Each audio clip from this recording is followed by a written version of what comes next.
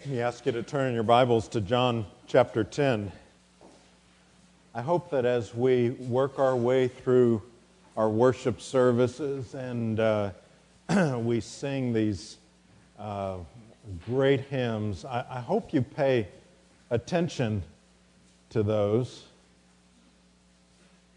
In each of those, you are getting sermon after sermon, message after message, based squarely upon the Word of God. And this last one, speaking of the glory of the cross and what it means for us, a deep theological concept, not just a pretty song for us to sing and wait for the message. The messages are in our worship as well. We're continuing on in our series looking at the I am statements of Jesus, and we'll conclude on Easter Sunday. I want you to try to guess which of his I am statements will be on Easter Sunday. You can think about that one. I think you'll figure it out. We're in John 10. Truly, truly I say to you, he who does not enter the sheepfold by the door but climbs in by another way, that man is a thief and a robber. But he who enters by the door is the shepherd of the sheep.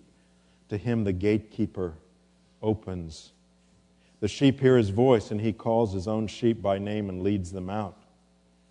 When he has brought out all his own, he goes before them, and the sheep follow him, for they know his voice. A stranger they will not follow, but they will flee from him, for they do not know the voice of strangers.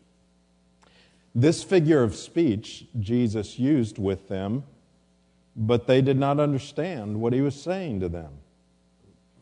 So Jesus again said to them, truly I say to you, I am the door of the sheep. All who came before me are thieves and robbers, but the sheep did not listen to them. I am the door. If anyone enters by me, he will be saved and will go in and out and find pasture. The thief comes only to steal and kill and destroy. I came that they may have life and have it abundantly. This is the word of the Lord. Thanks be to God. Let's bow together. Lord, will you, in these moments, as we move toward this feast that is laid out before us, prepare our hearts. Will you use your word to give us discernment, to know really just which door we have entered in. We look to you for this in Jesus' name. Amen.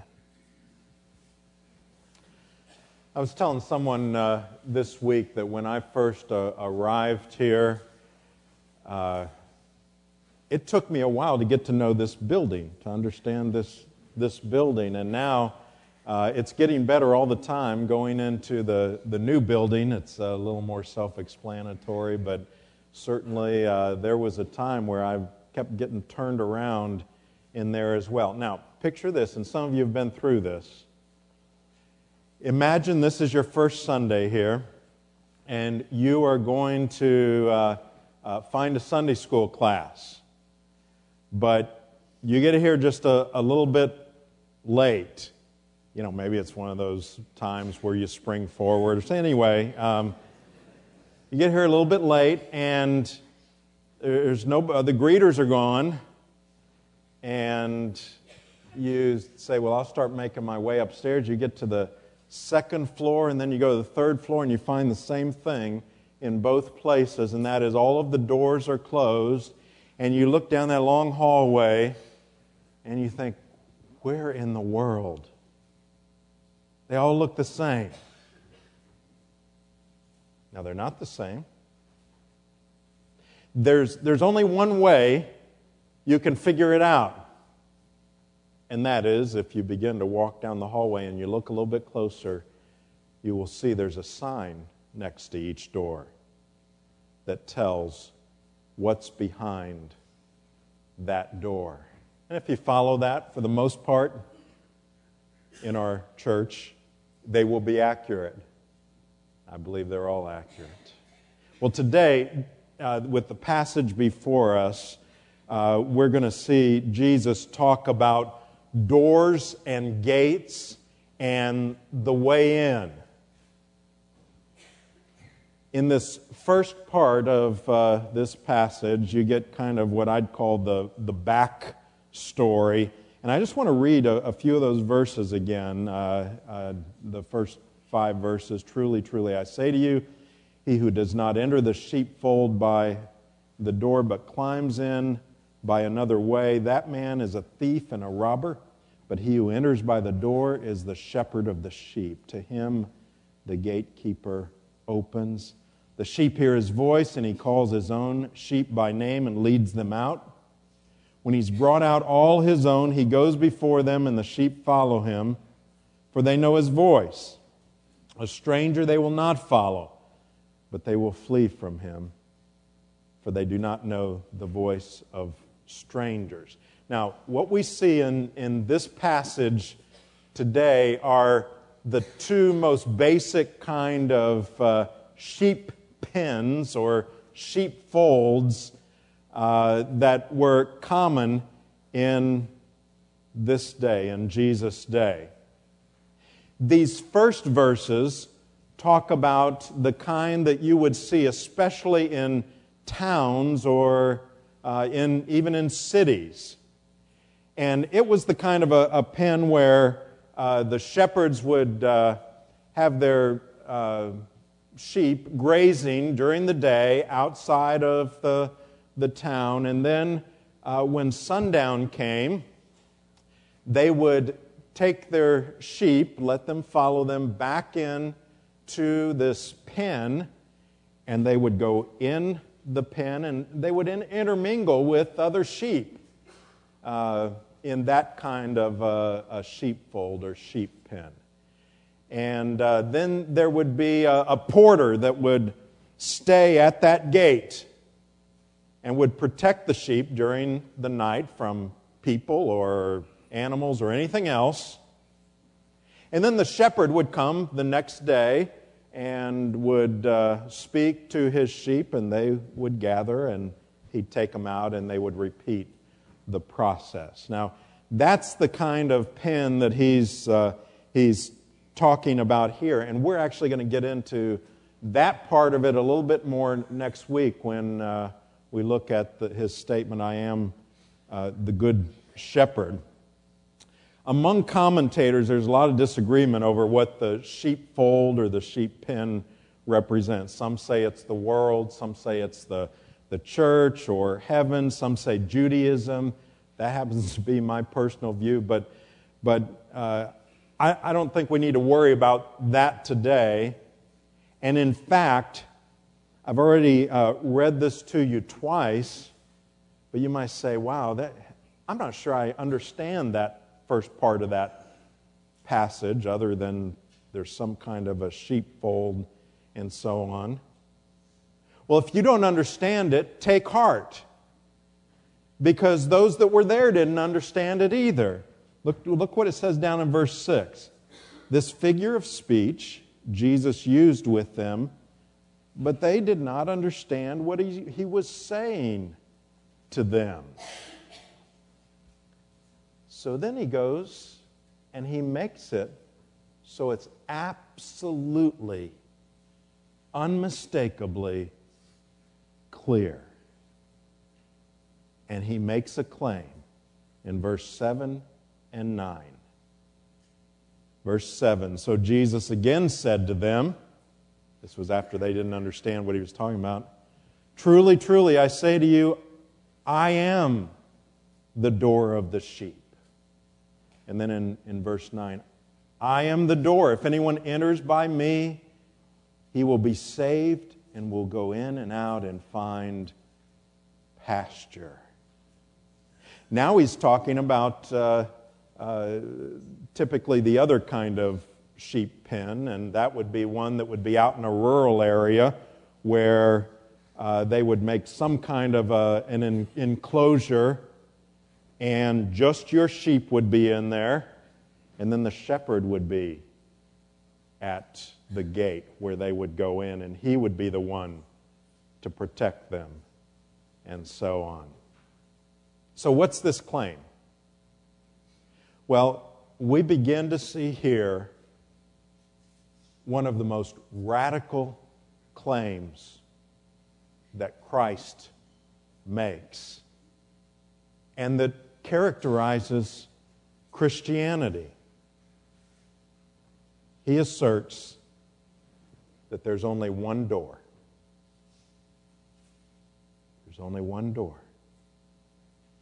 It's a tenet of Christianity that, quite frankly, those outside of the faith, most of them are not comfortable with, and there are those that are inside the faith, some of whom are not comfortable with saying there is only one door.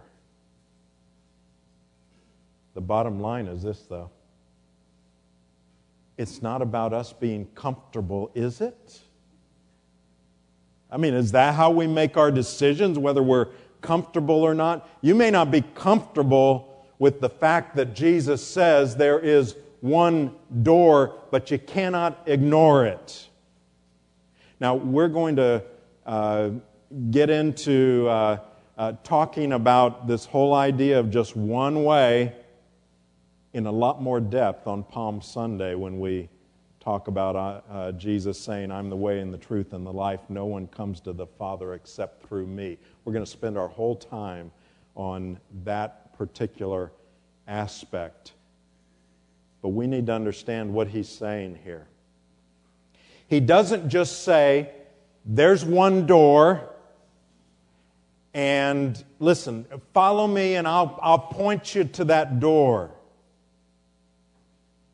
What he says is, it's me.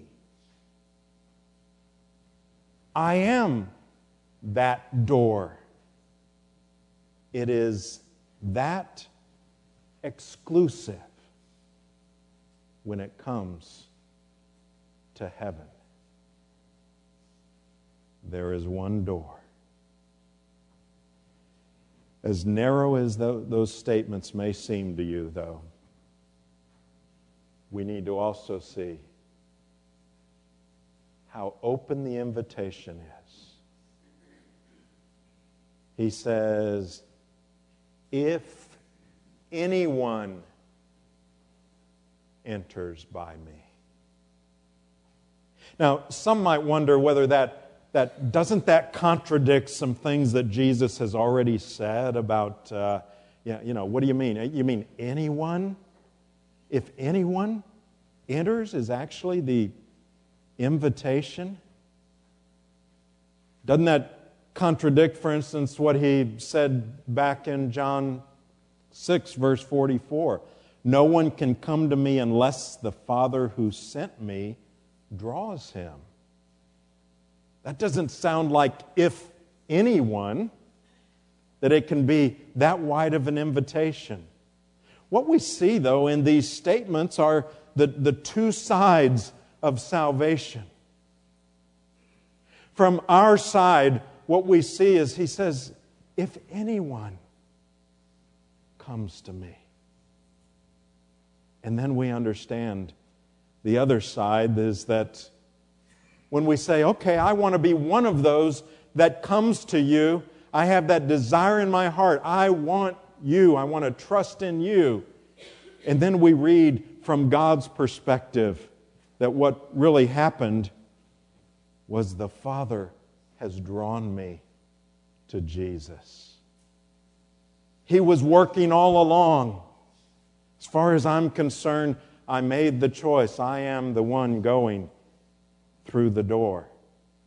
From God's perspective, he says, I've given you a new heart, and that's enabled you to want to go through the door.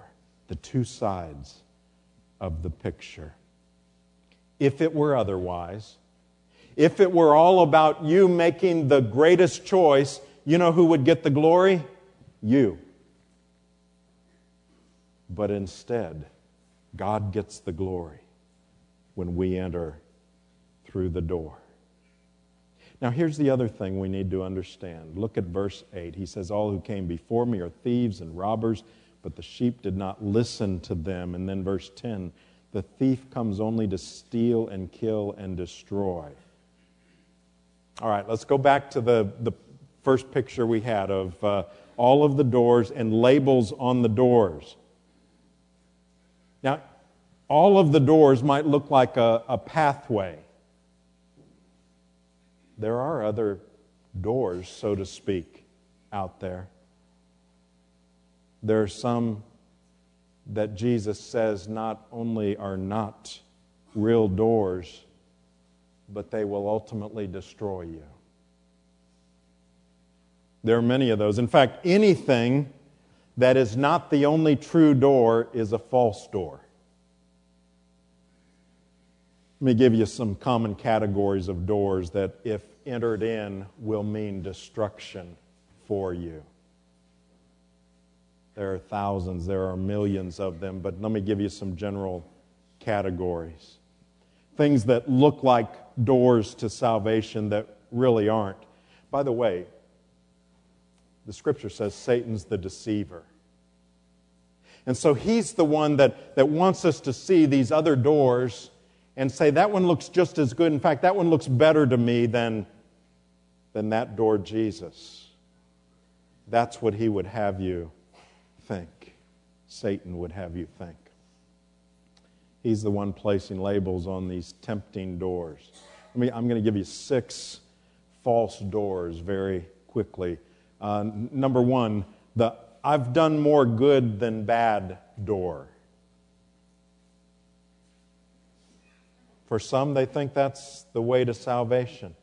I've got to do more good things than bad, and there's a big scale somewhere in the sky, and if I can weigh down this side with good things, even though I've done some bad things, I'll be okay. That's deception. And it doesn't work that way according to the Word of God. All have sinned, fall short of the glory of God. Another door is, I'm not as bad as a lot of people door. In other words, you can look around and you can find somebody who has done more bad things than you have, that can make you feel good about yourself and say, well, I'm not perfect, but I'm not as bad as so-and-so. Well, that door is fraught with pride and with being judgmental, because you're judging these others around you, and it too is a false door. Another door would be the moralism door. Well, I try to follow the example of Jesus. It sounds good. And you know what? There's nothing wrong with following the example of Jesus. But you won't do it perfectly. And it will steal and rob you of salvation if that's the door you're trusting in. Another door would be I think everyone will end up in heaven door. It's a hopeful door, but it just does not fit with reality. The reality of what the Scripture says and what we know to be the case. Another door is that I'll deal with that. I'll settle that when I get older door. In other words, what is being implied here is, I've still got some fun to be had before I start getting serious about those things. Talk to me when I get older. And there are plenty of people that never get older, never make it there. Or if they do, they still continue to put it off. And then there was Well, I was burned by the church door. Now, typically, people wouldn't think of that as their way to salvation. But if that's what they're choosing over Jesus, then it's become a false door. Now, in all honesty, there are those that have been burned by the church. And there are those that think they've been burned by the church. But choosing that door for your salvation is not the answer. It is deadly. So this passage tells us there is one true door, and it is Jesus. And the application he gives is this. He says, I came that they may have life and have it abundantly. To go through the right door means trusting in Christ alone for our salvation, not Christ plus my works, not Christ plus anything, but only His completed work on the cross, as we just sang about, that paid for our sins, trusting in Him alone. And then the offer is this: life and having it abundantly. That's a whole sermon series in and of itself. What the abundant life is. The Scripture itself is about what the abundant life is.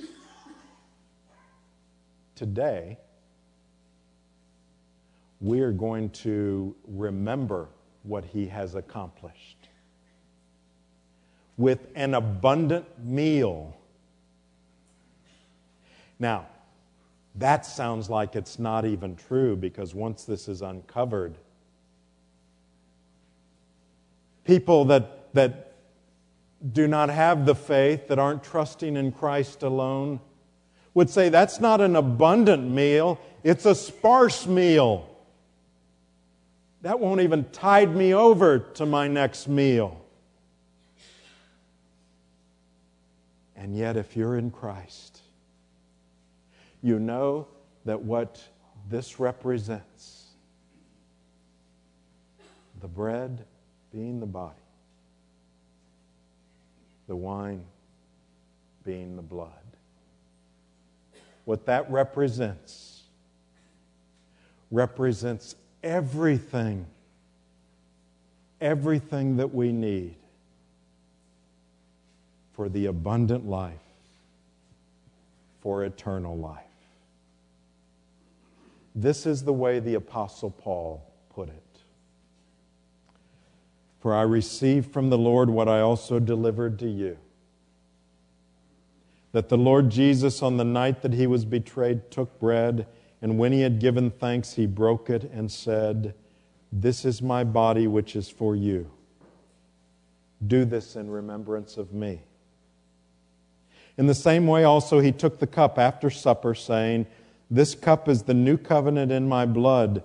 Do this as often as you drink it in remembrance of me. For as often as you eat this bread and drink the cup, you proclaim the Lord's death until He comes. Whoever therefore eats the bread or drinks the cup of the Lord in an unworthy manner will be guilty concerning the body and blood of the Lord. Let a person examine himself then, and so eat of the bread and drink of the cup. For anyone who eats and drinks without discerning the body eats and drinks judgment on himself."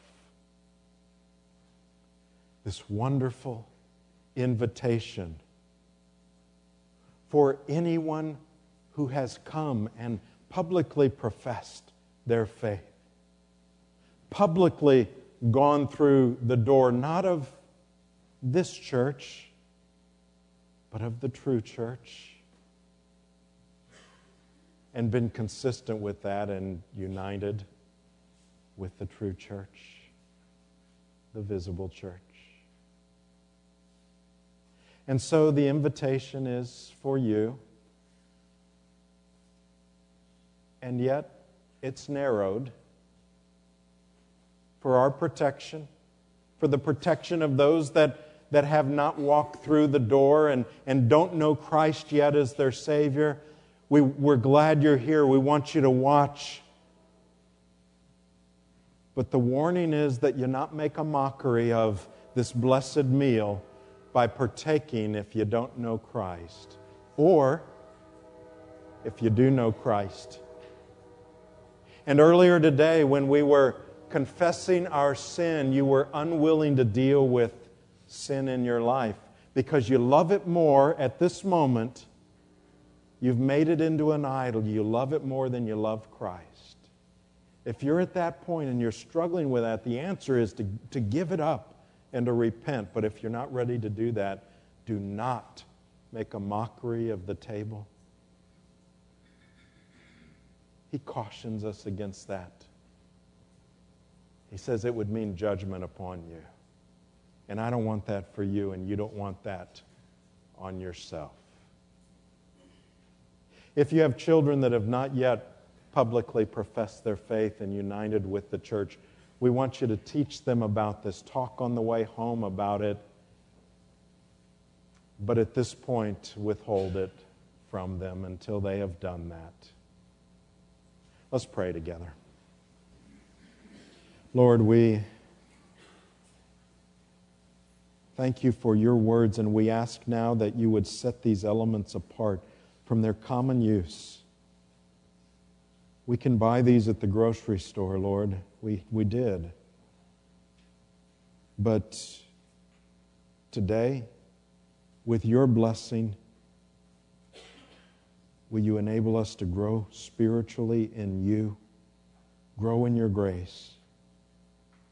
Will you cause us to deal even more deeply with our sin, to repent even more deeply, and then to rejoice with the freedom we have in Christ, with the abundant life and this abundant meal. We pray in Jesus' name. Amen.